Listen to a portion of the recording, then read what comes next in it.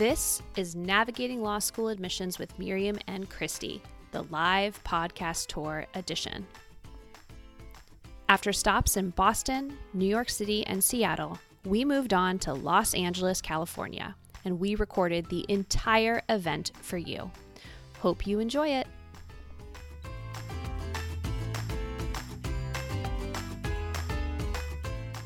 Everyone, I'll say a few words and then just get off the stage and let the actual performers get on. But my name is John O'Hara. I'm Gibson Dunn and Crutcher's Chief Recruiting Officer.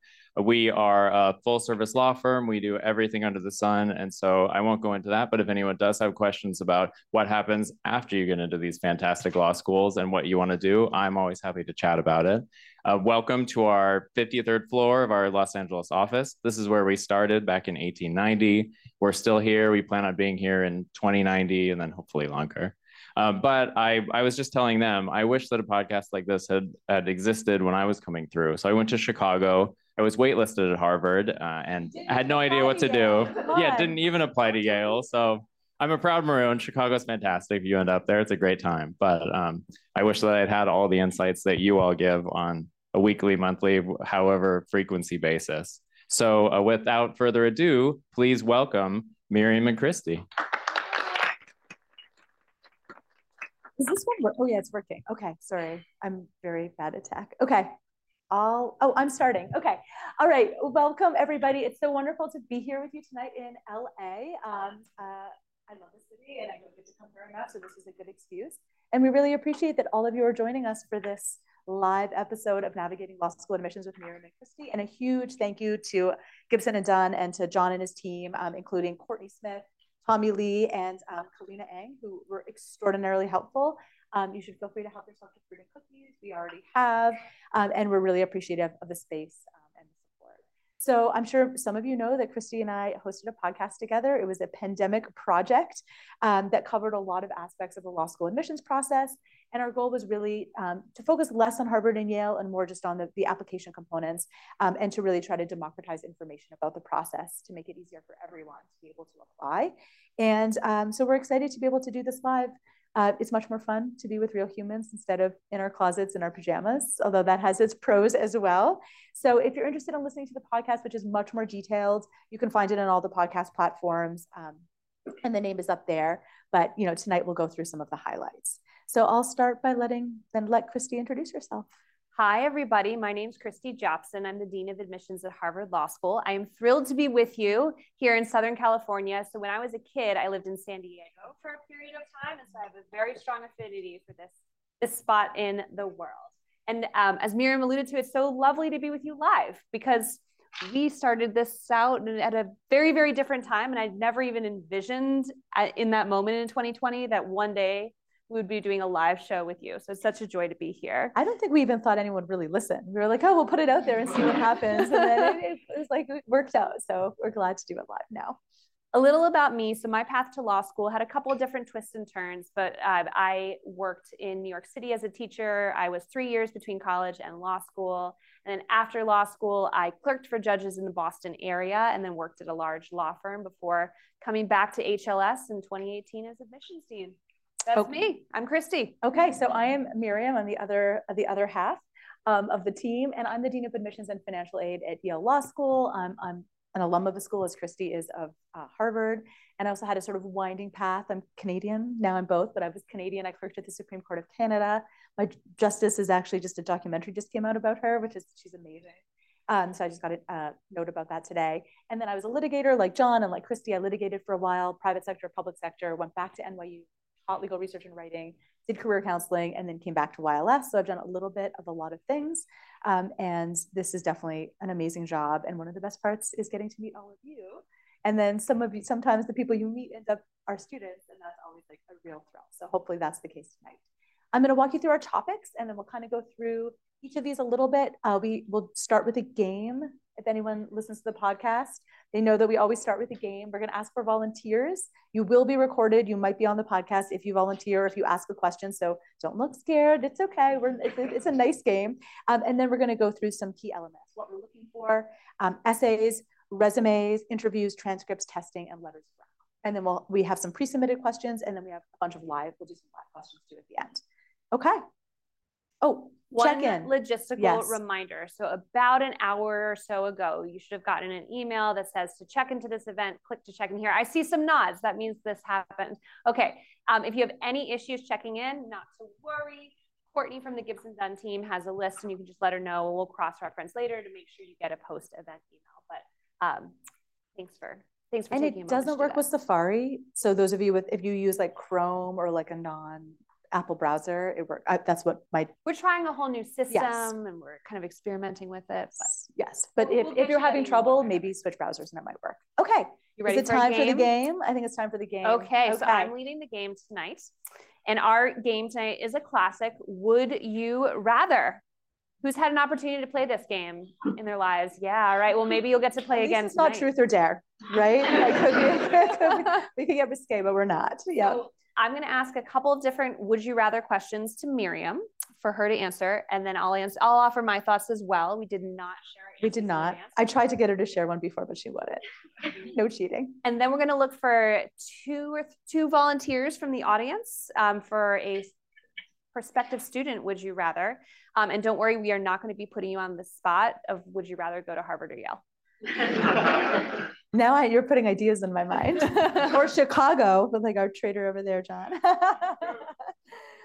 So let's start with our questions. Okay, so Miriam, here's my first would you rather for you. Would you rather have everyone you know be able to read your thoughts, or for everyone you know to have access to your internet history? 100% internet history. Interesting. Like, yeah. I think I'm not that embarrassed. It's like a lot of like the Atlantic and, New York Times, New York Magazine. And I'm very boring. I'm a boring person. My thoughts are not boring, but my internet history is boring. Wait, what about you? So spoiler alert, my entire internet history is just like, is Taylor Swift. Yeah, I was going to say it's like all Taylor Swift. Yes, I was just thinking that. So I'd probably go with internet history as well. Yeah, okay. Okay, next. Would you rather go to business school or medical school? I almost went to medical school, so 100% medical school. I still sometimes wonder, like, should I do it? The real one I want to do a PhD in psychology. That's the one I actually really want to do. Okay, but for business versus medical? 100% medicine. I would do psychiatry. It'd be the closest I could get to my PhD in psychology. So if I didn't have to do all of the prerequisites for medical school, and if I didn't have to actually be a doctor, fellowship, I would probably pick medical school because it would be challenging my brain in a whole new way. Yeah. Definitely the path of least resistance, though, is business 100% school. Business school is the path of least resistance. Yes, there's that. Yep. Okay, next. In your capacity as admissions dean at Yale Law School, as you're thinking about applicants, I'm feeling very official had to give one of these components of the application up, would you rather give up transcripts or test scores? Test scores. Same. And to be clear, we can't. We'll talk about why later. I had to choose, and I could 100% test scores. You just get so much rich information from a transcript. I can't imagine an application without a transcript. I can definitely imagine an application without a test score. Agreed. 100%. Okay. If you're not going to medical school, would you rather be a law school professor or a practicing lawyer again? Okay, so this one is hard because I thought about this a lot. If I could be a law professor and didn't have to write articles, I love teaching. I would do that for sure. So maybe like clinical professor, although now they mostly have to write articles too. I would probably go back to practicing rather than have to write law review articles, which makes me sad because I love teaching so much. I would definitely go back to being a practicing lawyer. Yeah, you always talk about that. Yeah. I might. Hey, like at some point I'm going to retire and teach legal research and writing, like on an adjunct basis again, because then you can teach and you don't have to write the articles and you get to teach. Okay, last one. I'm conflicted on that one, clearly. Last one. Would you rather party with your boss, Dean Gerken, or my boss, Dean Manning? Are there tequila shots involved? It depends. It depends on the party. It depends on who. I feel like I have to be loyal to Dean Gerken, and she's an amazing cook. And baker. And so whenever she has like parties at her house, they're so lovely and she cooks everything. So I'm going to say I would do dinner party with Dean Gerken. Nice. I'm also going to be loyal and pick Dean Manning. I think it would have been, if I had picked Dean Manning, would you have picked Dean Gerken? No. Can you imagine if it was 2 votes for Dean Manning? We are recording. We are recording, yes. Yes. But I actually love, I love when I get to hang out with Dean Gerken. Okay, now it's your turn. Okay, so we're looking for 2 volunteers, and you're going to come up here. You're going to be on the mic. So if you don't want to be on the podcast, maybe this isn't the volunteer opportunity for you. Okay. 2 volunteers. Miriam, you pick. I'm going to get the mic. I love your glasses. Yes, you're coming up. Okay. Don't all jump at once. Okay. 2 right in front of me. I feel like I shamed you with my eyes. You don't have to do last names, but could you just introduce yourself first name? I'm Layla. Oh. I'm Layla. Okay. And who else have we got? I'm Jamie. Okay. Layla and Jamie. Okay. So if you could only choose between one or the other extreme, you can apply to 3 schools or you have to apply to 30. What would you do? I'm going to say 3. I like it. Confident, decisive. I also think 3. I can't do 30. And which 3? No. Me too. Harvard and Yale. Oh, we'll throw in Chicago for John. Okay, good. All right. So we've been more consistent. Last night we disagreed on everything, and so did the folks up there. But I think today we have more consistency. Okay. Would you rather write a law school essay about your favorite pair of pants or your favorite pair of shoes? I think there's only one right answer to this. Shoes. For sure. For sure, shoes. Yeah. Shoes. Yeah, that seems like the right choice to me. Okay. Ooh, I like this one. Would you rather spend a day shadowing your choice of Supreme Court justice from breakfast to dinner or have lunch with them every day for a week?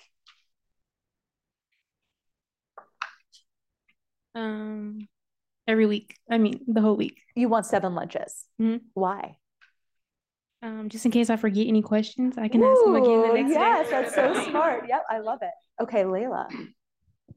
I would probably do shadow them for a day. You want like a day in the life. Yeah, I want to see what the routine is outside of the professionalism of a lunch. All right, I like it.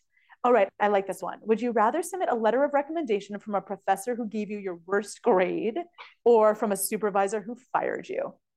You have no choice. You're stuck with bad options. Professor from my worst grade. Why? Yeah. I'm not that embarrassed of my worst grade, and I don't think that it would be a bad letter. Yeah. Sometimes good letters come from people who gave you bad grades, actually.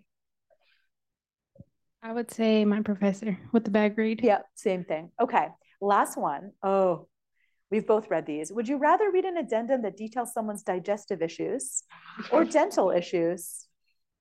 Digestive or dental? Digestive or dental? I feel like digestive would be really gross, so I'll go dental. It is pretty gross. Dental can be gross too. Dental can be really gross. I would say digestive. Wow. Why? You're curious? Yeah, we're curious, and I think we don't see what goes on inside the body, we only see out. So okay, I like it. You want the inside scoop? Okay, thank you. Round of applause. Serious now. Very serious. Very quickly. All right. So we thought we would ground this discussion by telling you a little bit about what we're looking for and what we're thinking about and what we want to see in an application. A big mystery. Exactly. What are they looking for? Yep.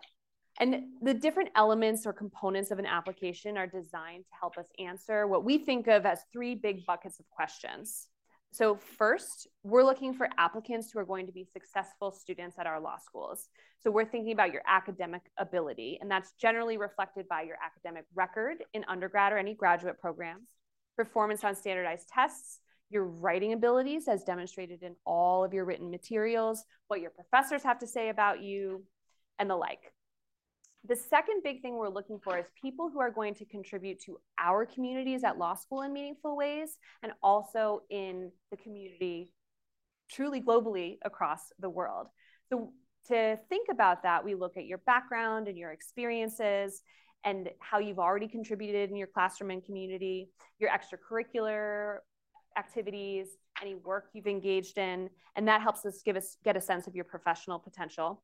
And your written materials, once again, are a really helpful way for us to consider, how you will be as a community member. The final one, and I think this doesn't get enough attention often, is don't underestimate the importance of being a nice person. We both care about creating communities that are going to be like nice places for people to be a part of for 3 years. We want people who are collegial and respectful and humble and can have conversations with people they disagree with in a way that is appropriate and is open-minded.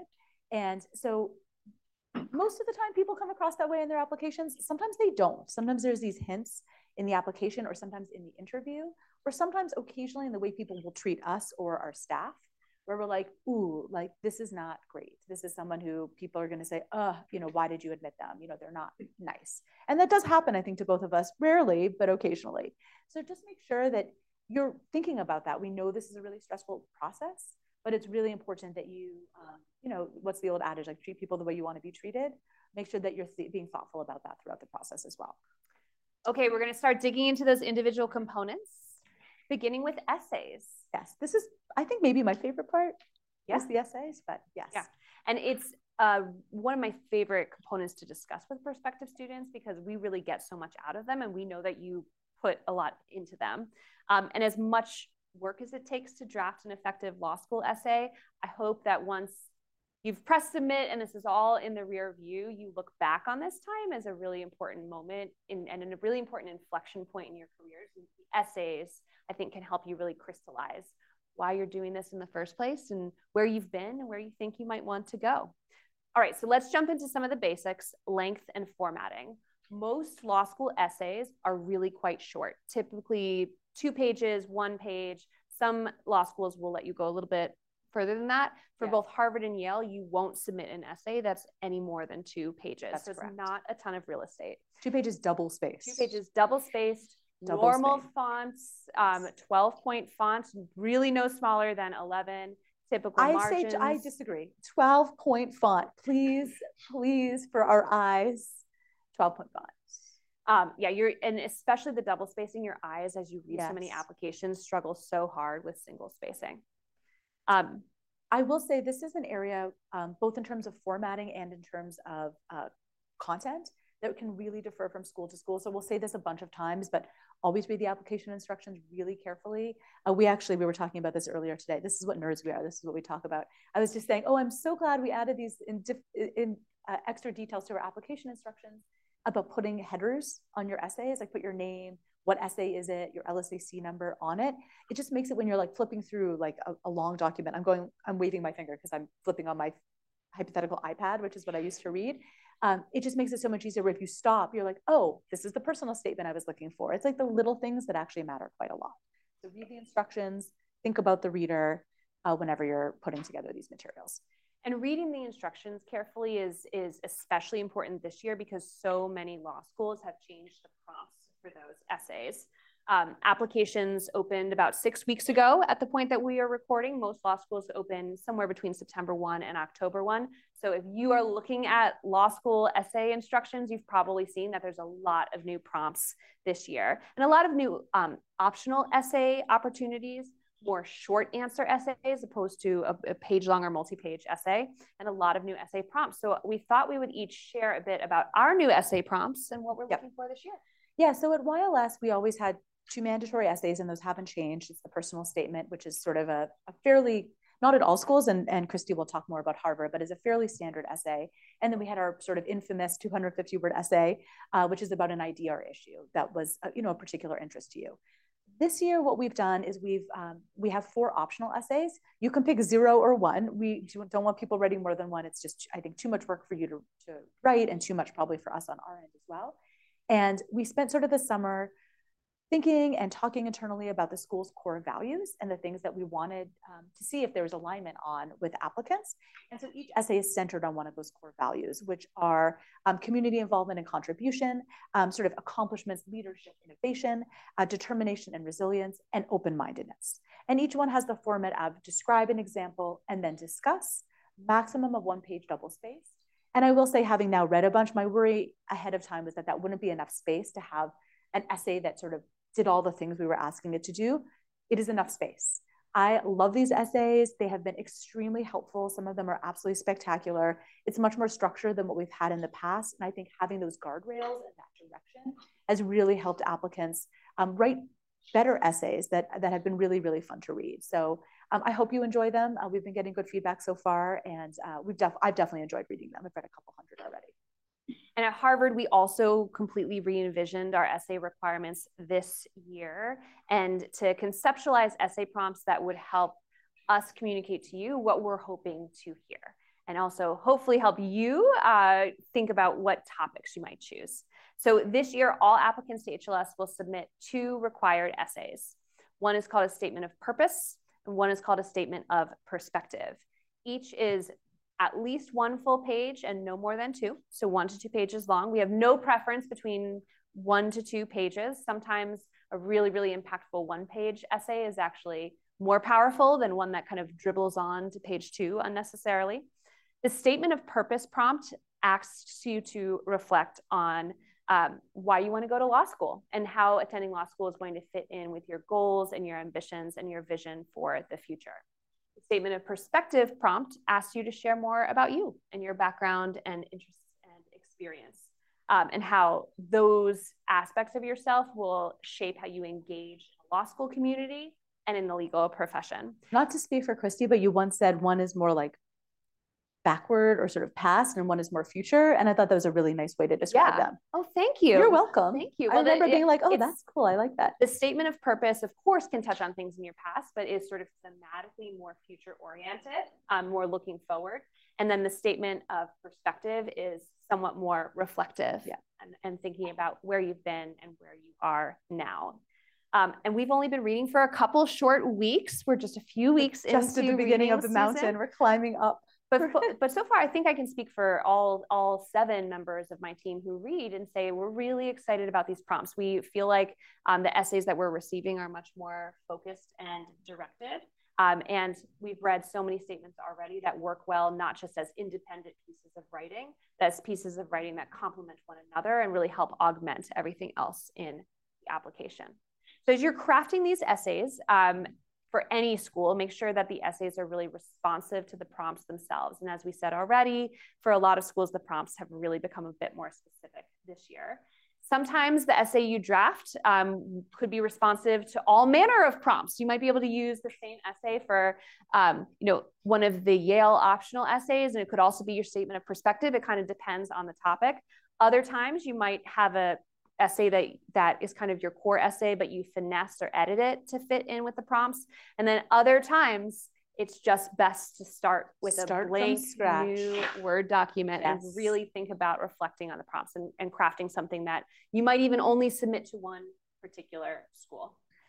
The essays are not the place to cut corners or to rush or to say, oh, I'm just going to submit a week earlier, and take the extra time and make sure that they're really good. They can really be like make it or break it. They can even really elevate an application, or sometimes they're a dud, and they really, it's sad to read them, and there's so much potential in other places, and you're like, I wish they'd taken more time to really finesse these and think about them a little bit more. So just some general advice on topic picking. It's hard to talk about these things in the abstract because it's so individual and there's so many different essays. Just make sure that you're telling us things we wouldn't otherwise know. If you're just recapping your resume or just, briefly describing your thesis, which is, elsewhere in your application, it's not additive. You want to make sure that the essays are additive. I always give my book analogy, which is, I get asked this question a lot about whether you should talk about the same topic or different topics. And I kind of liken it to like a short story collection, which is when each story is maybe thematically connected, obviously written by the same person, but really totally different topics. That's a great approach for some people. For some people, it's more like a textbook.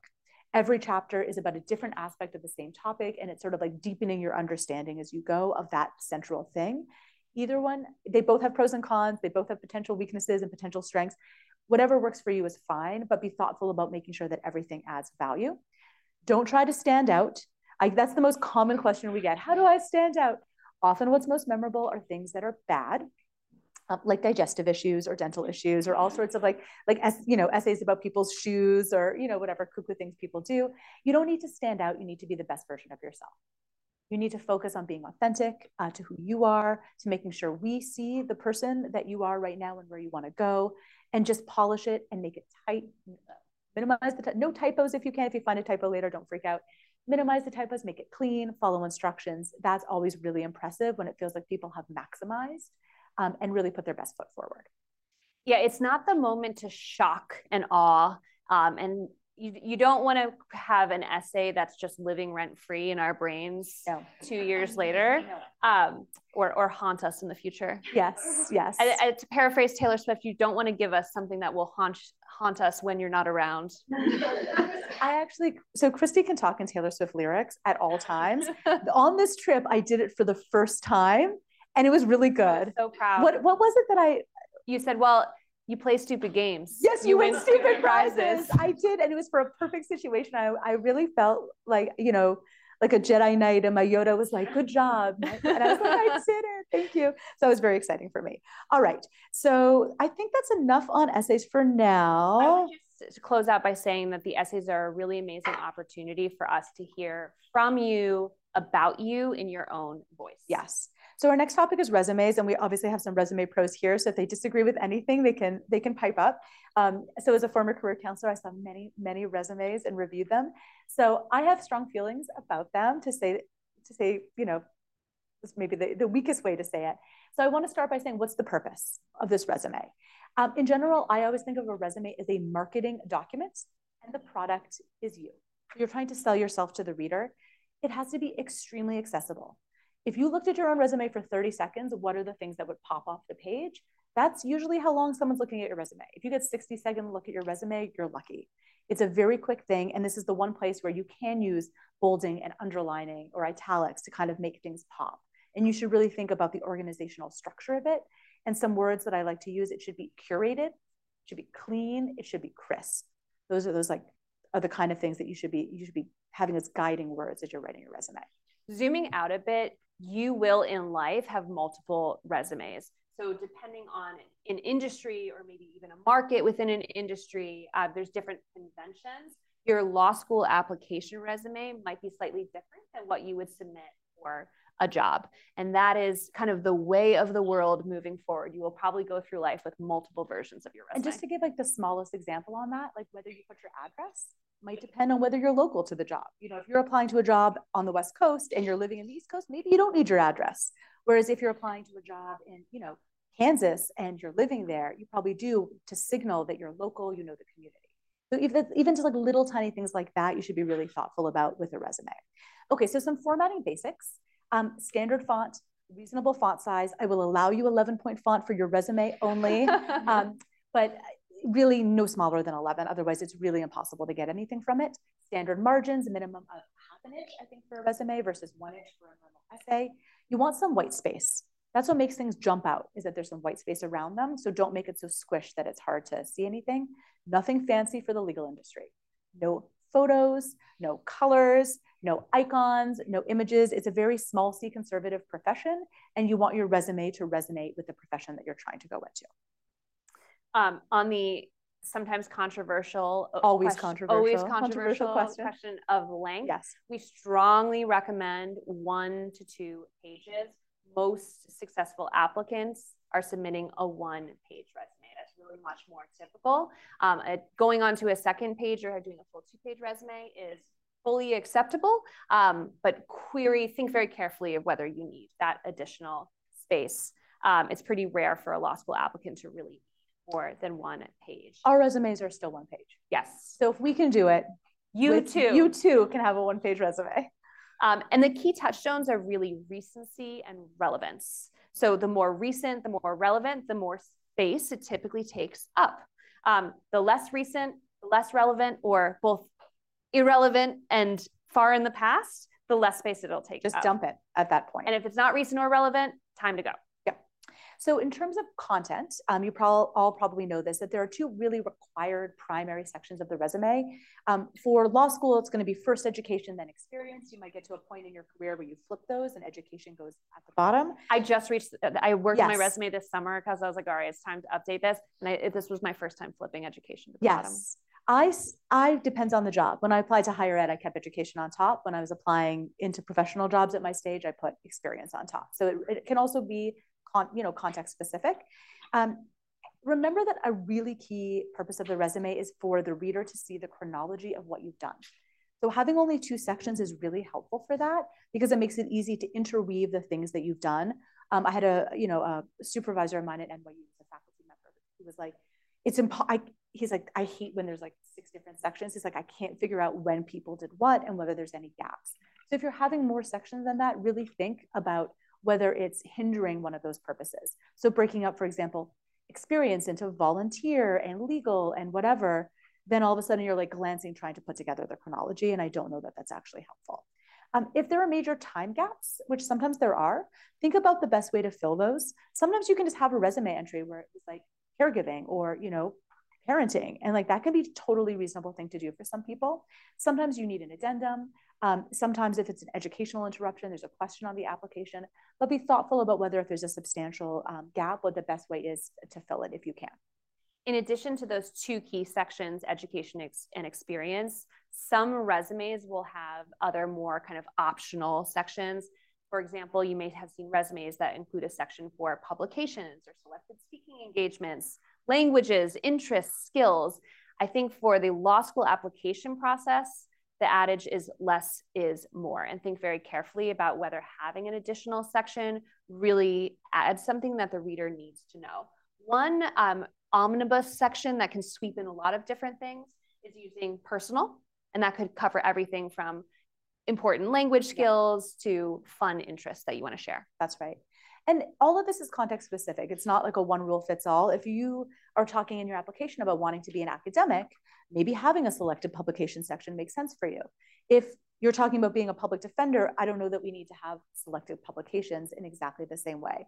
So like everything we say, we're talking in generalities, but there's many, many exceptions that prove the rule. And so you should really think about the best way to market yourself. I think that's the one thing that's true for everyone. All right, next component is interviews. I like interviews. I like interviews too. So not all law schools conduct interviews as part of the application process, as you've probably seen already. And the law schools that do take a lot of different approaches. Some might have you submit a pre-recorded video. Some will do an interview through a platform like Kira, where a question is asked to you and it's recorded. Oh, so many more of you will become familiar with Kira. It like spits out questions and you have to record yourself. Others will have a live interview, typically with a member of the admissions staff, potentially another community member at the law school, but usually a member of the admissions staff. Some interviews might be in person, but I think that's pretty rare, especially in this day and age. Schools also differ in their optionality of interviews. There will be some schools that allow you the opportunity and everybody has the opportunity, and it's fine if you do or you don't. Some schools will do interviews by invitation. HLS and YLS both do interviews by invitations. And yeah, there's one big difference, I think, between the way there's many differences, but one of the key differences in terms of the structure is that HLS, you can't get in unless you're interviewed. It is like a required component. So you'll get an interview if you're moving to that stage. At YLS, it is not.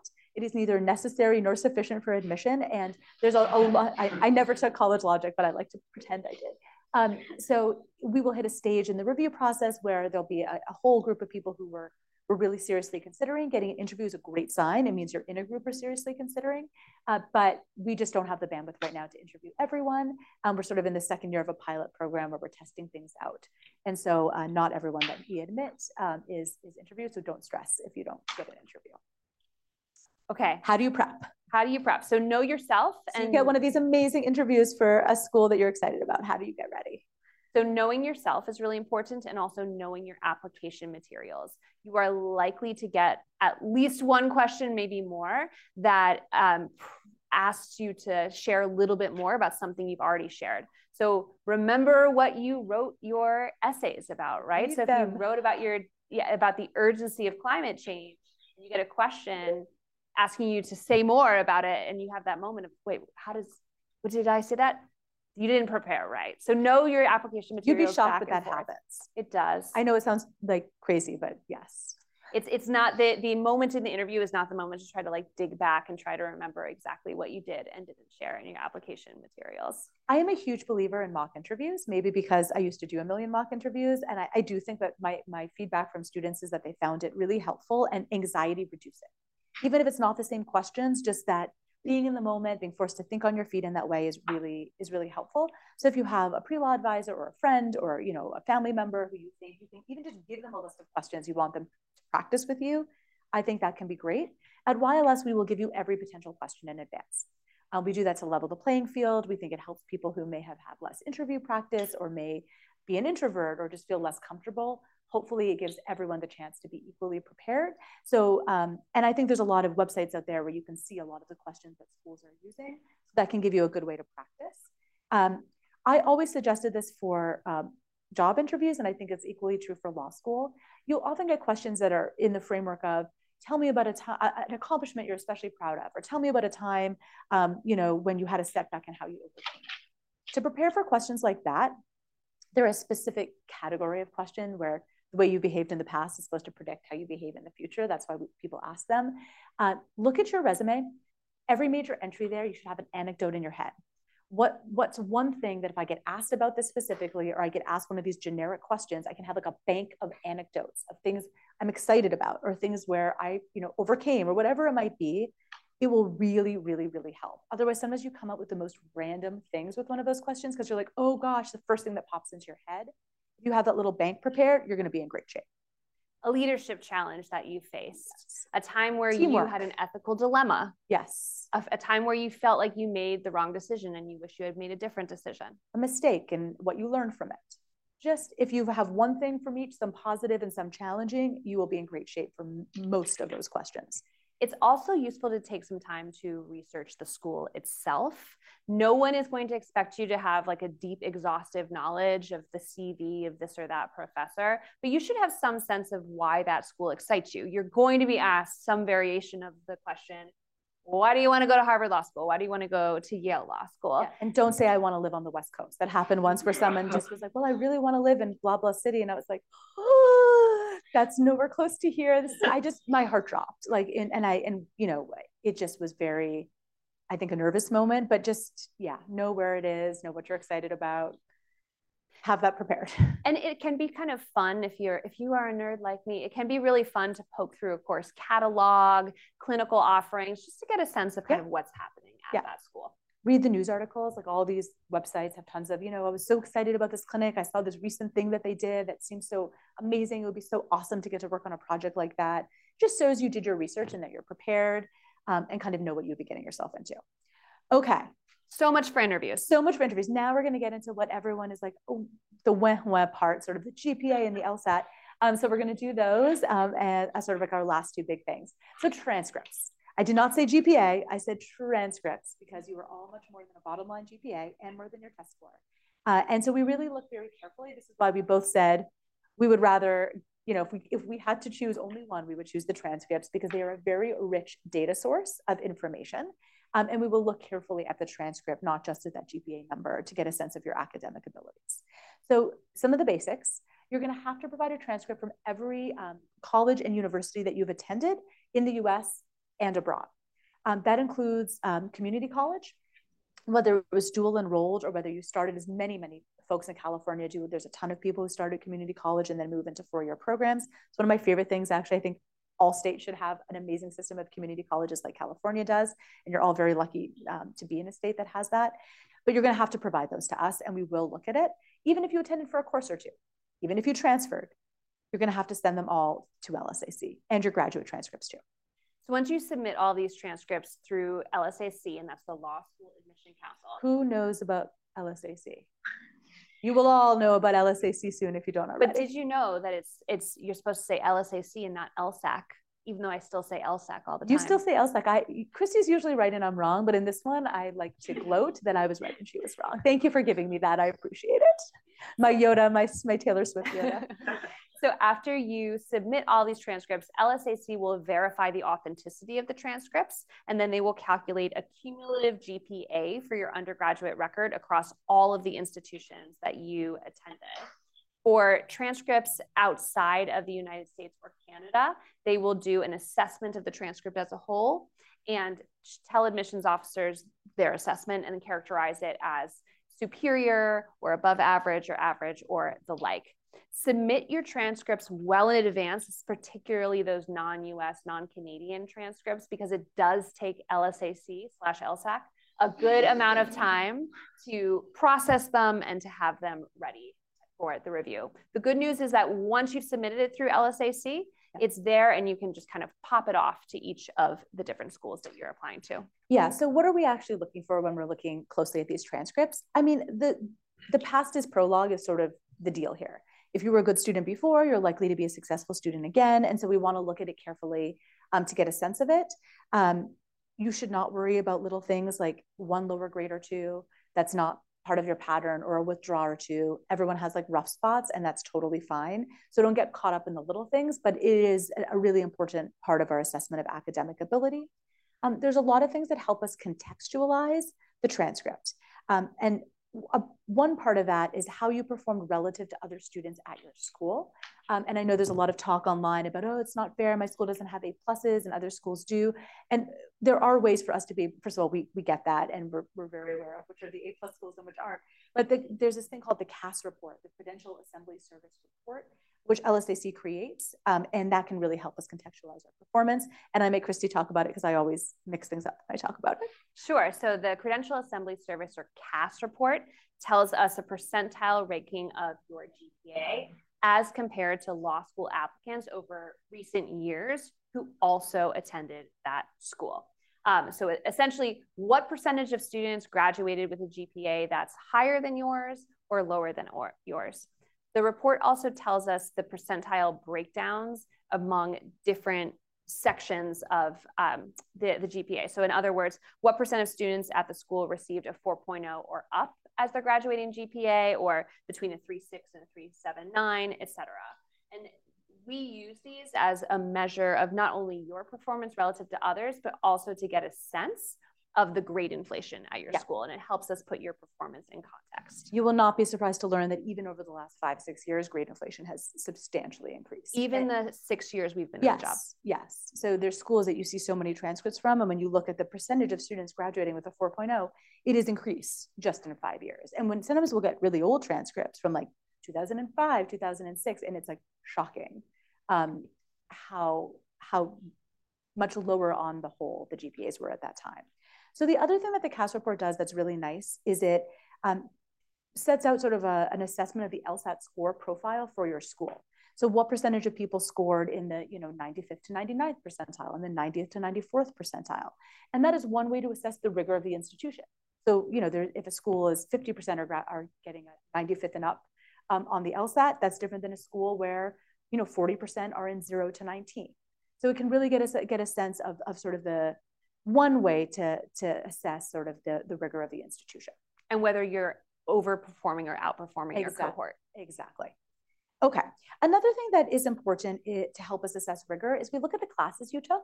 Are you taking, more harder classes as you get more senior? That's the kind of thing we like to see. You're taking graduate level classes. Are you taking a wide range of classes? Is something nice that shows an intellectual curiosity? Are there any grade trends? Are you one of those folks who, started STEM and then were like, uh-oh, I'm not into this. And then you switch, we totally get it. No big deal. And then all of a sudden you're performing amazingly once you get into your final major, the major that you choose. So we really look at those things.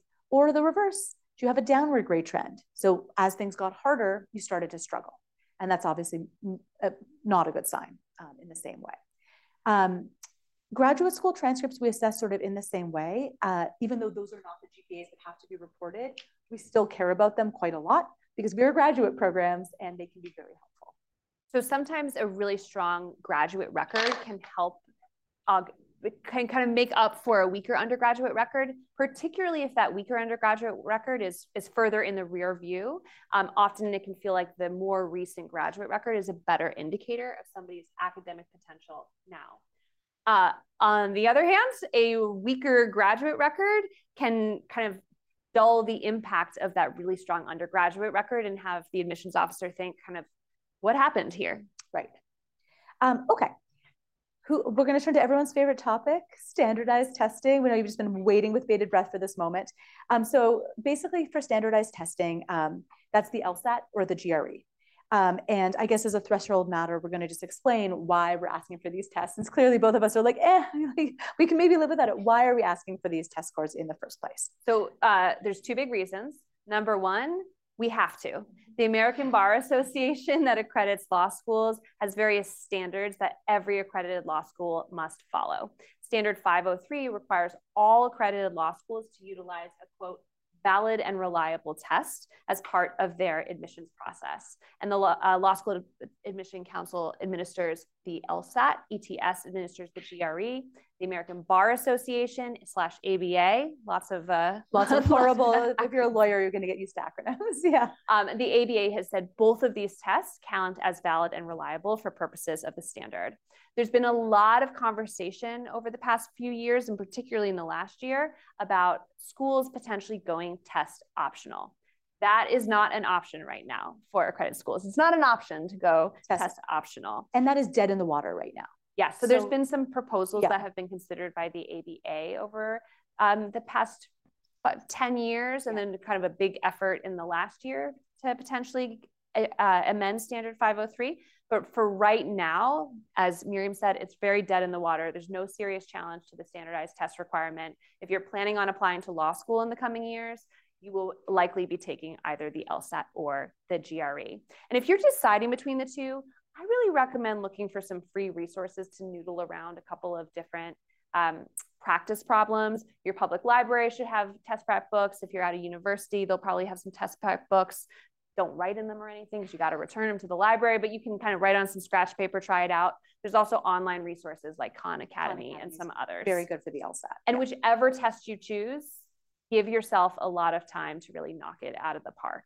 So that's big reason one, we're required to do to have a standardized test, and either the LSAT or the GRE counts. The second big reason is that why law schools ask for a standardized test, it provides us one data point as to your academic potential. So when we take your test score in the appropriate context and look at it alongside your undergraduate record, it can help us understand your academic abilities. And if there's further context that you want an admissions officer to keep in mind as they're looking at your standardized test scores, you have the opportunity at most schools to provide that context in a short, concise addendum. So just to speak very briefly about addendum, and then I'll talk about test score addendums in a little bit more detail. An addendum is appropriate if and only if the following conditions are met. If there is a significant external event, something that you could not have controlled, that has a major impact on an important part of your application, and it's not covered elsewhere in your application. So that's sort of like a 4-part test, and you have to meet all of them, I think, to get to a point where an addendum is adding value. With the test, I think it's rare for it to meet all 4 of those. They tend to come in the flavor of, well, I was practice testing higher, and I feel like for technical reasons or some other reason, I just didn't do as well. That always raises the question of, well, why didn't you retake it? If you were really sure and confident that you were going to do better, you probably should have retaken it. And I say that not lightly because I understand the money, the time, the emotional lift that it is to retake it. But if you're at the point of writing an addendum about it, you should probably be thinking about just leaving the addendum off or retaking it. So that's one. The other kind is I did worse and then I did better through study. That's the obvious. Yes, that's what happens when you study more, your test nerves go down. You don't need it unless it's like an enormous score jump or it's kind of like, what the heck happened there? If it's like 3-4 points, we're always like, yes, good job, you did it. And don't be stressed if your score goes down. That also happens. It's a test that has a ±4 score range. So if you get a 164, that's really a 160 to 168. If you take it, it goes down to a 162. That's completely within the range of what's absolutely normal. Don't stress about it. We don't view those scores as like especially distinct. Many, many, many people at both of our schools have applied with multiple LSAT scores or multiple GRE scores. If you're considering whether or not to retake, know that, as Miriam said, most people don't actually have a major score jump. Most people score, it's a valid and reliable test, so most people score about what they previously scored, absent some unusual circumstance. A few final thoughts on testing. Study hard, do your best, give yourself lots of time to prepare, but try not to over-index on the LSAT or the GRE because you are a lot more than your test score. We know that, and we hope you know that too. Okay, so this is, I think, our final topic, and probably my second favorite after essays. So this is, we're ending on a highlight, which is letters of recommendation, which are just a really interesting part of the application because it's the one time we're hearing from someone that's not you. And so it gives us a very different lens into who you are, and they can be really fun to read. Sometimes they're funny, sometimes they're really moving. And it's always nice when you see a recommender who's clearly going to bat for the applicant. You can just feel it in the letter that they are saying, I am putting my credibility on the line for this person. You must take them. They are fabulous. And that really resonates when you're reading these letters. So who should you ask? The who is a big, important first question. Generally, you want to look for people who know you well in an academic context. You are applying to school. We care most about people who know you in school and know how you're going to perform in school, what they're going to say. Those contexts can include the classroom, sometimes multiple classes, office hours, RAing, TAing, people who supervise a major academic project like a thesis or a capstone project. Those are all great academic contexts. And both of our schools have very strong preferences for academic recommenders where possible. And that's for a good reason. You are applying to school, so we are very interested to hear what you're like in school from people who know you in that academic context. But there may be law schools that have different preferences. So yes. Just to say once again, follow the guidance from individual schools. We're really only speaking for Harvard. Yeah. So how should you choose? If you're in the very lucky position, and we know some people are and some aren't, many of you were impacted by COVID. Some of you may have gone to really large schools where it's harder to develop relationships. We totally get that context and we pay a lot of attention to it.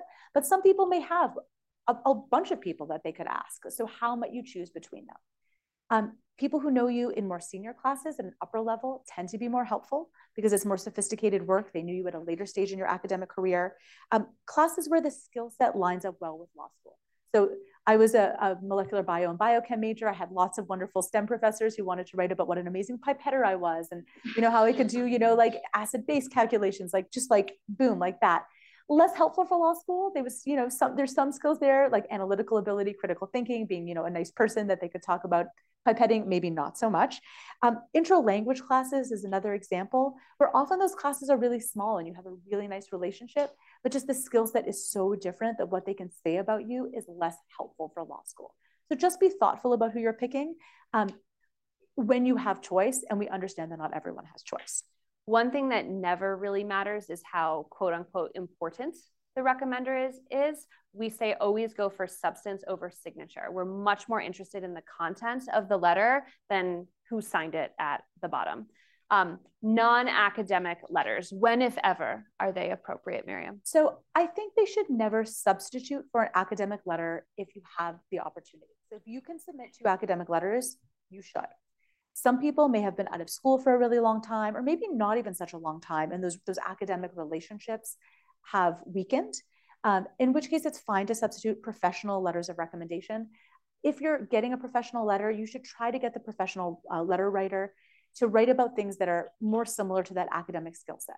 Better for them to be writing about research and writing, analytical ability, those kinds of things, rather than things which I know are really important to being a good lawyer, like multitasking and, client, being able to speak well with others. Those things are good too, but if you're substituting it for an academic letter, you want to make sure they cover the academic stuff as much as is possible. One category of letters that really, I can say almost definitively, yes, never works and can at worst showcase bad judgment are family friends, family members. It's not the best look. Your friends, really anyone who's a peer tends to be less effective as a recommendation. Anyone who knew you as a child tends to write about what you were like as a child, which we don't always know how to take that. Yes. Anything from high school. I actually just read a relatively strong application today, and then there's a letter from a high school teacher, and I was like, what is, it was just so odd.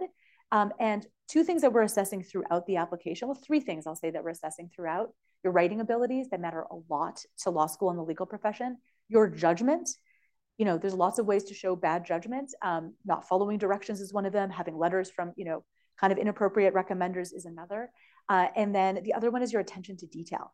So, if we say, put this header on your essays and you don't, that's not great. If we say we want our activity section structured like a chart or a list and you don't, that's not a good look. So paying attention to details, reading instructions, those are some things that we're assessing overall throughout the application. Okay, how many letters? How many? So for both Harvard and Yale, you are required to submit at least 2 letters of recommendation.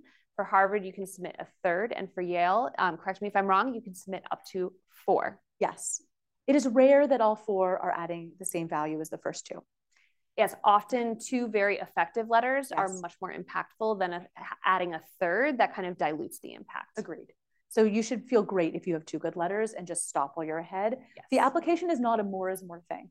A shorter resume is often better. You know, not going over the page limit for the essays is often better. Submitting a couple strong letters is often better and shows good judgment.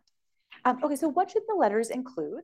So again, we've already talked about the skills that they should cover. That's a key piece of it. They can also, though, provide some nice information about who you are as a student and as a community member. Did you overcome a really tough midterm? Did you help your fellow students who were struggling in the class? Were you a really important person who validated and reflected back on other people in classroom discussions? So sometimes people will say the most lovely things, you know, this person always gave credit to someone else for their idea. You know, in the group project, they were the glue that held the group together. Those are just really lovely things that tell us about who you are. And that third factor about are you nice can really help us get a sense that you are. And then the final thing that can be really helpful is context about your academic program. Were you in a selective major? Did you win an award that was a really big award in the department that the whole faculty in that department voted on and you were the top student? Giving us that context can be extremely helpful as well. In general, if you can coach your letter writers, and you can share this recording of this podcast episode. Or we have a letter writing tip sheet on our website. Yes. It works best if they focus on areas where they have firsthand knowledge. So what you were directly like in class. It's less helpful for them to, for example, recite your resume. Don't worry, we've already got your resume. Focus on the areas where they've really seen and connected with you. And there's not really a need for the recommenders to provide lengthy course descriptions. I've noticed every recommender— I hate the course descriptions. It's so tedious. Every recommender, by the way, thinks that they teach the most difficult course in the major. my course, so just to provide I am known context. as a hard grader. Exactly. No one says they're an easy grader. Have you ever seen someone say they're an easy grader? No. Never. They all think they're very rough. So we discount that, obviously. They all think they're very, very demanding. Very tough, yes. But things like these course descriptions or telling us a summary of your personal statement can feel like filler because it is. Yes. So shorter can be much more impactful. And finally, on the being a nice person note, I deeply believe that professors, a part of their job is writing letters. I think it is one of the responsibilities of the job. And I think good professors really take that seriously. They're humans. They are really busy. They have personal lives, professional lives. Give them notice, help them, remind them what you did in the class, maybe provide the paper and whatever notes they get. Just help them write you the best letter possible. Give them lots of time and say thank you. So I know that sounds basic, but sometimes it's easy when you got caught up in the process to kind of forget those little things, and it will help them help you is a really good thing to think. Did we do it? Did we cover the basics? We're going to okay. Q&A. I love Q&A. It's my favorite part. Okay. When you registered for this, you submitted your top question, and we went through all of them in the Seattle airport this morning. Yes, we did. In the lounge, yes. In the lounge, and we decided which ones. They had the best food at that lounge, actually. Tofu scramble. I was like, what is this? This is incredible. Yeah, delish. Okay, am I doing these or are you doing them? I'm doing them. Okay, all right, here we go. So this is a question from Mia, and she asked whether you need to know what kind of career you want now and address it in your application. So what do you think on this, Kristi? So you do not need to know what career you want now, nor could you really. There's so much you're going to explore in law school. I mean, your mind's going to be blown time and again. I wrote about wanting to be a dean of admissions in my application. No, of course I didn't, because you have no idea what your career is going to be. And even if you do have some sense of what you might want to do with your career, you're under no obligation to necessarily address it in your application or sign on the dotted line if this is exactly the type of job that I want to have in the future. I do think you should make sure the why am I going to law school question is not left open. And it could be a specific career in law. It could be more generally, you're really excited about being a lawyer and you talk about it more generally. But if we read the whole application and we're like, why the heck is this person going to law school? That is not good. Yes, but it's more about sharing your motivation and your interests and your vision as opposed to declaring here and now that you're going to have any particular type of career. Okay, so I'm going to ask you first and then I'll answer it too. Two, I thought, nice short questions. And this is from Madison. What is an overlooked part of the application? And then Brian asked, what part of the application do you think is the hardest for applicants? Okay, so overlooked and hardest. So I think that the letters of recommendation, in my view, are the most overlooked by applicants. And perhaps that's because you are in less control of them, right? You have control over who you ask, but not necessarily what they write. But putting a lot of good thought into who's going to provide strong letters of rec, I think, are probably the most overlooked. What would you say? I think, and this is Yale specific, we have an activities section, which is a really important, like we view the resume as a backup to our activities section. We have very specific instructions on how we want you to structure it. It is hugely important. In a good application, I can read the activity section and almost predict the personal statement.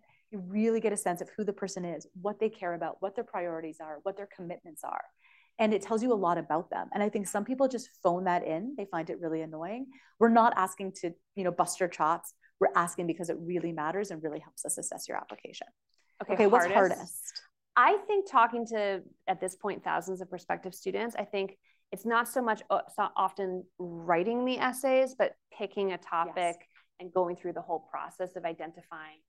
Because it's not just, what should I write my essay on? It's sort of a who I am question. So give yourself lots of time for that. Yeah, I agree with that 100%. But also don't get caught up in it. I think sometimes people get so hung up on writing the best thing they've ever written that they freak themselves out and then they just can't do it. It is functional. It is a functional piece of writing. It has a specific purpose and a specific audience. It needs to be tight and good and thoughtful, but don't tie yourself in knots. Okay, I like this question. This is from Annika or Anika. I'm not sure how to pronounce, so I apologize if I mispronounce. Has there been anything about the responses to the new sections of our applications that has surprised you? Okay, so one response that we got to our new essay prompts was from some corners, I think, of a feeling of frustration of why are they asking me to write something different. We announced the new essay prompts at the beginning of August. So for some people, perhaps they'd spent some time already crafting a personal statement or optional statement, as we used to call our two different prompts. But know that for both the statement of purpose and the statement of perspective, much of what you've already brainstormed or maybe even written could be utilized for one of those prompts. You just want to be thoughtful about whether what you've written addresses each of those prompts. So for me, I'm surprised at how good they are. I was really worried. It was really fun to go through and be like, we're creating from scratch new essays. And then you're also terrified. What if they're terrible? And, you kind of hurt the applicants and hurt yourself. I love them, like so much more than I thought I would. So that's been a big surprise. And the other thing that's been interesting to me is I was wondering if there would be like one that everyone used, of these 4 options. And there's definitely a couple that are more frequent, but we get answers to all of them. And I kind of love that too. It really feels like we're giving people different kinds of opportunities and people are uptaking them. And that has been a surprise to me and a joy. All right, we got actually a couple of questions, 3 or 4 about from folks who have a military background. So the first question, I'll just give a couple of them, is how we value applicants with a military background, and then whether there's negatives or concerns with admitting current or former service members, for example, that they might have difficulty adapting to civilian life. And those are from Alejandro and Richard. And I think those are great. First? Yeah, so a huge priority for YLS, this is coming from Dean Gerken down, has been to really increase the number of community members who are from a military background. That's something that Dean Gerken feels really strongly about and we feel strongly about.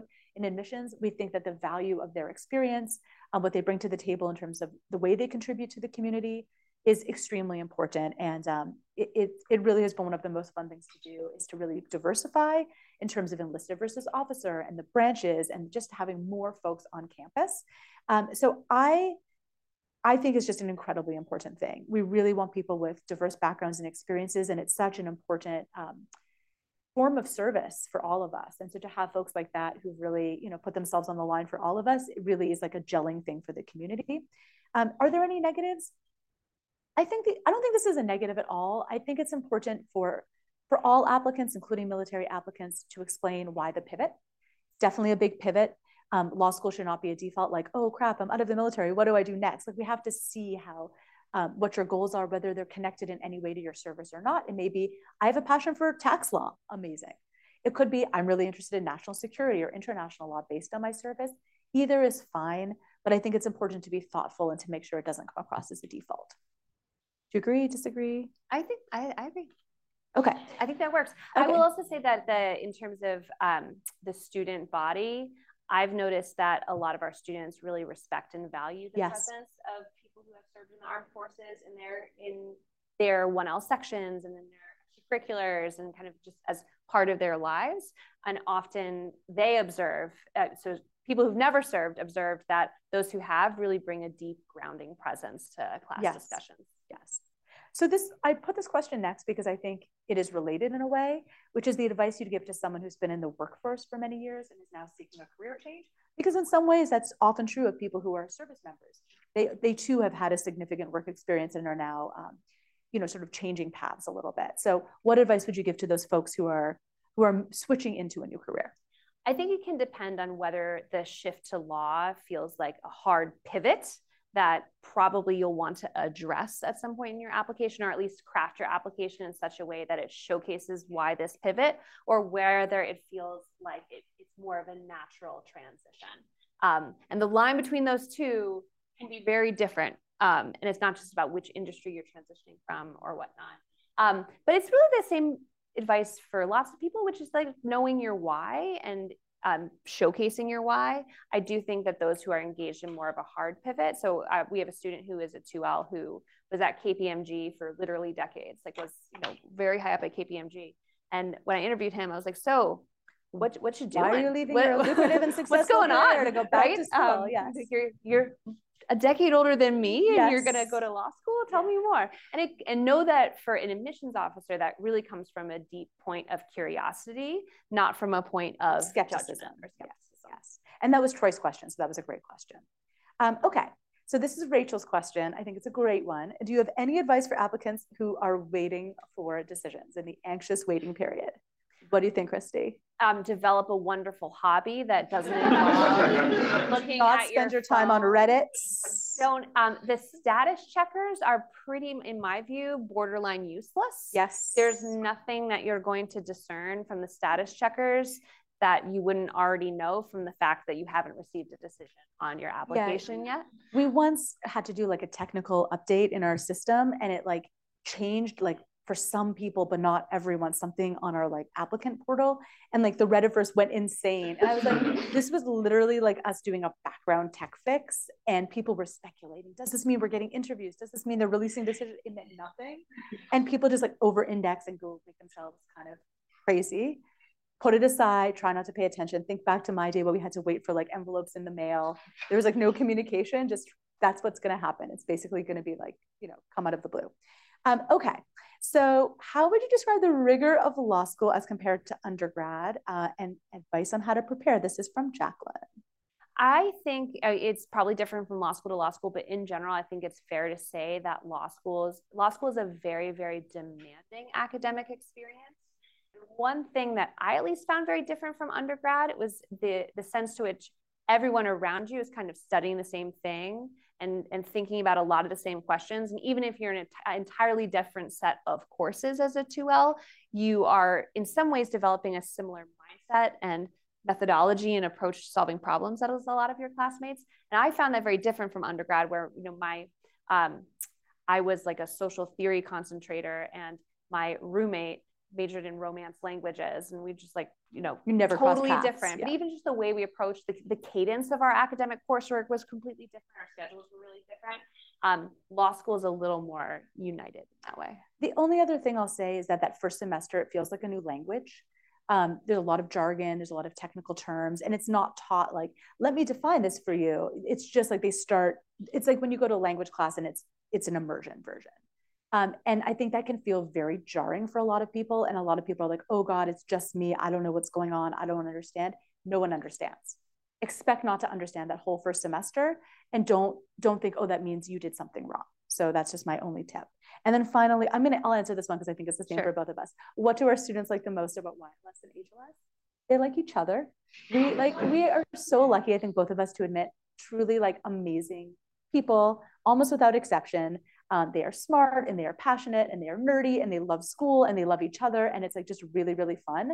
And so I think it's really, that's like a joy and a blessing. It feels like it's one of the things I think we both like best about our jobs is getting to hang out with our current students. And I think you will also find, we're going to get the mic, that if whatever school you go to, that your peers are going to be one of the best parts. Okay. We're going to open the floor. Yes. I sprained my ankle, so Kristi's the runner tonight. In Chicago, John. At the University of Chicago, yes. The flattest city in America. Yes. So it makes sense. Exactly. It was out to get me. I'll give you the honors of calling on someone. So who has a question? Ooh, I see one right back there. If you wouldn't mind, you're going to be recorded. You're good? Okay. That's what I'm. And if you wouldn't mind sharing your first name. So I'm Eric. Thank you for doing this. I was wondering, since most of us here are probably like from the West Coast, how does that impact our application to these East Coast schools, if at all? Do you want to take it, Kristi? Sure. So California is the most represented state in the Harvard Law School student body every year that I have on record. There's just a lot of you in California, but also I think there's a fair amount of West Coasters who kind of like the adventure of going somewhere different, maybe for a couple of years. And a lot of our students and graduates return to the West Coast. How does it differ for the application process? I'm not sure it would differ in terms of our assessment of your application at all. I do see that lots of folks from the West Coast are thinking a lot about kind of how they want to structure their lives and where they might want to go, but that's kind of a you question for you. This is like a good moment to mention the difference between sort of national law schools and regional law schools. And that's not one is better and the other is worse. It's just sort of a difference. Both of our schools are really national. Like our students come from all over the place and they go back to all over the place. There are many wonderful law schools where most of their students are coming from a single state or a single region, and most graduates stay in that state or region. If you want to end up in California, you should either go to a school that is a regional state school here or go to a national school. Don't go to a school that is regional in a different region, because it's not impossible, but it will be more challenging often to get yourself back. Okay, who else has a question? Hi, my name is Isidro, and my question is regarding the recent affirmative action case. California banned the practice of affirmative action in 1996, and it took schools like UC Berkeley and UCLA nearly 2 decades to bring the number of minority students back to where they were prior to 1996.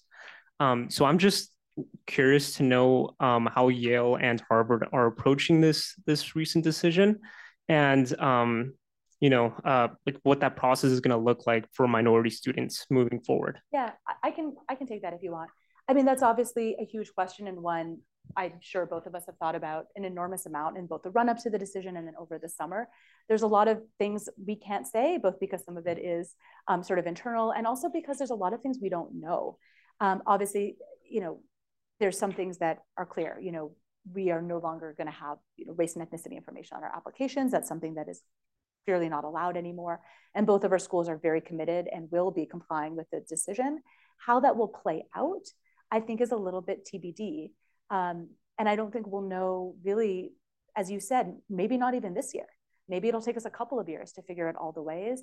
I can speak for Yale when I say, and our dean put out a statement when the decision came out, nothing has changed our commitment or our values. I think we are very committed to having diverse student body across many axes, including ideology and background and experiences and all the axes that matter. We care deeply about that, but the law is the law, and we will of course be following it. Yeah, and I'll just add, I think some of it may depend on the behavior of applicants themselves and whether applicants opt out of applying to certain schools. And I think we'll see what happens. And really hope that that's not what happens. I think, we can't admit people who don't apply. And so I really think, especially in this period of unknown, which I know is anxiety for us and I'm sure for you, just to make sure that you're applying wisely as you always would to a wide range of schools that you'd be really excited to go. Hi, my name is Sarah. I would have attended this event regardless of your answer, but what impact does attending events like this, your Zoom events, your in-person events, what impact does that have on an applicant and the tours? None. We hope that it has a wonderful positive impact on you. We hope you enjoy it. We hope you learn something. We hope it helps you craft your applications. But in terms of the selection process, no impact at all. Which I know is confusing, because at the college level, I think it could. My sense, and I don't want to speak as an expert, I'm not, but my sense is that they do track interest, and that's something that's important. Some schools probably more than others, but this is a professional school. We're very aware that not everyone has the resources, the ability, frankly, the knowledge to come to stuff like this. And there's no world in which we would want to penalize people or give an advantage to people who do it. We do it for you in the hopes that this will be helpful and anxiety reducing and information increasing. It's a very reasonable question. Oh, we're switching sides of the room. Okay, yes. Hello, everyone. My name is Genesis Lewis. I'm a recent graduate of Howard University. And so my question is, with applications being on a rolling admission, do you guys feel that it's best to apply by a certain date or just get your application in before that February deadline? That's a very common and excellent question. For Harvard and Yale, I don't think it matters at all. It does not. I know for Yale, the way Yale structures their application process, it doesn't matter. Miriam, you can say more about that in a moment. For Harvard, I actually did this blog post last year called Changing My Tune on Applying Early, because once upon a time, when I started this job, I was like, wow, it probably makes a big difference if you apply earlier. And then I saw 5 application cycles and I was like, it doesn't make a difference at all. There's not a single application I can think of where it's like, oh, we would have admitted this person if they applied in September, but they applied in October. So, oh, well. And conversely, there's nobody who was really, really amazing, who applied right on the deadline, who didn't get in, who I thought would. I agree with that 100%. And that may not be true at all schools. I can't speak for them. There may be schools where it does make a difference, but I can say for Yale with certainty, we are timing agnostic.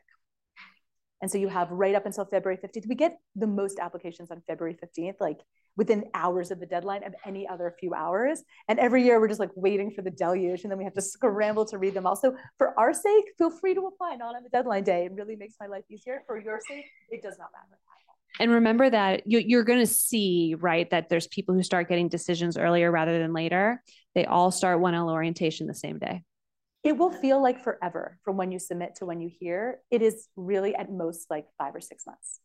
In the grand scheme of life, it's a very short period of time. So just like, as we said, don't do the status checkers, stay off the interwebs, and just be patient, and it will be over soon. Hi, thank you both so much for doing this and for creating your podcast, which has been such an amazing resource.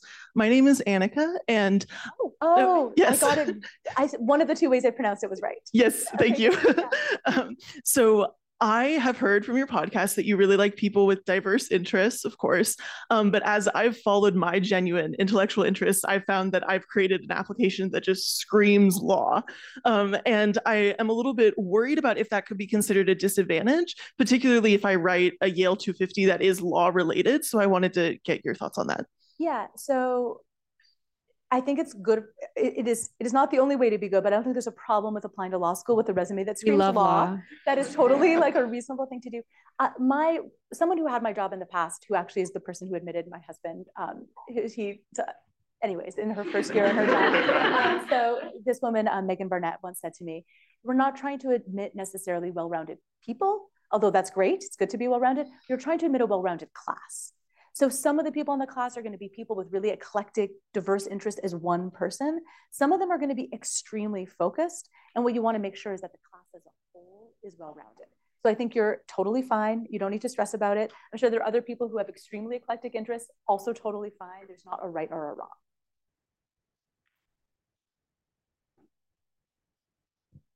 Hello, my name is Anthony, and I just had a question in terms of, so I think that we see a lot of like eclectic personalities go through law school, as well as like interests. And I think both of you highlighted like you prefer to admit nice people. But I was just wondering if there are any other characteristics that you both desire and look for in applicants. And that can be anything from their personality or like their interests.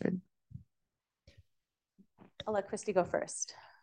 I really like to see when somebody is proactive and a bit action oriented, and that can look different for different people, right? I think we might have in our heads what it means to be action oriented, but what I mean by that is somebody who sees an issue or something that excites them or something that they find really infuriating. I mean, they have a reaction to something and their instinct is, how can I address this? And what role can I play? How can I use my skills and my talents to address something that's important to me? So the 2 things, I could say many things about this, but I'll say only 2. I like people who are intrinsically motivated, which I think is a little bit connected to what Kristi is saying, where there's something that's animating them. The things that they're doing are not like checking boxes or, oh, I think this is what people want to see. You can just tell that they're actually passionate about, it could be anything, but that they're being driven by something inside of them.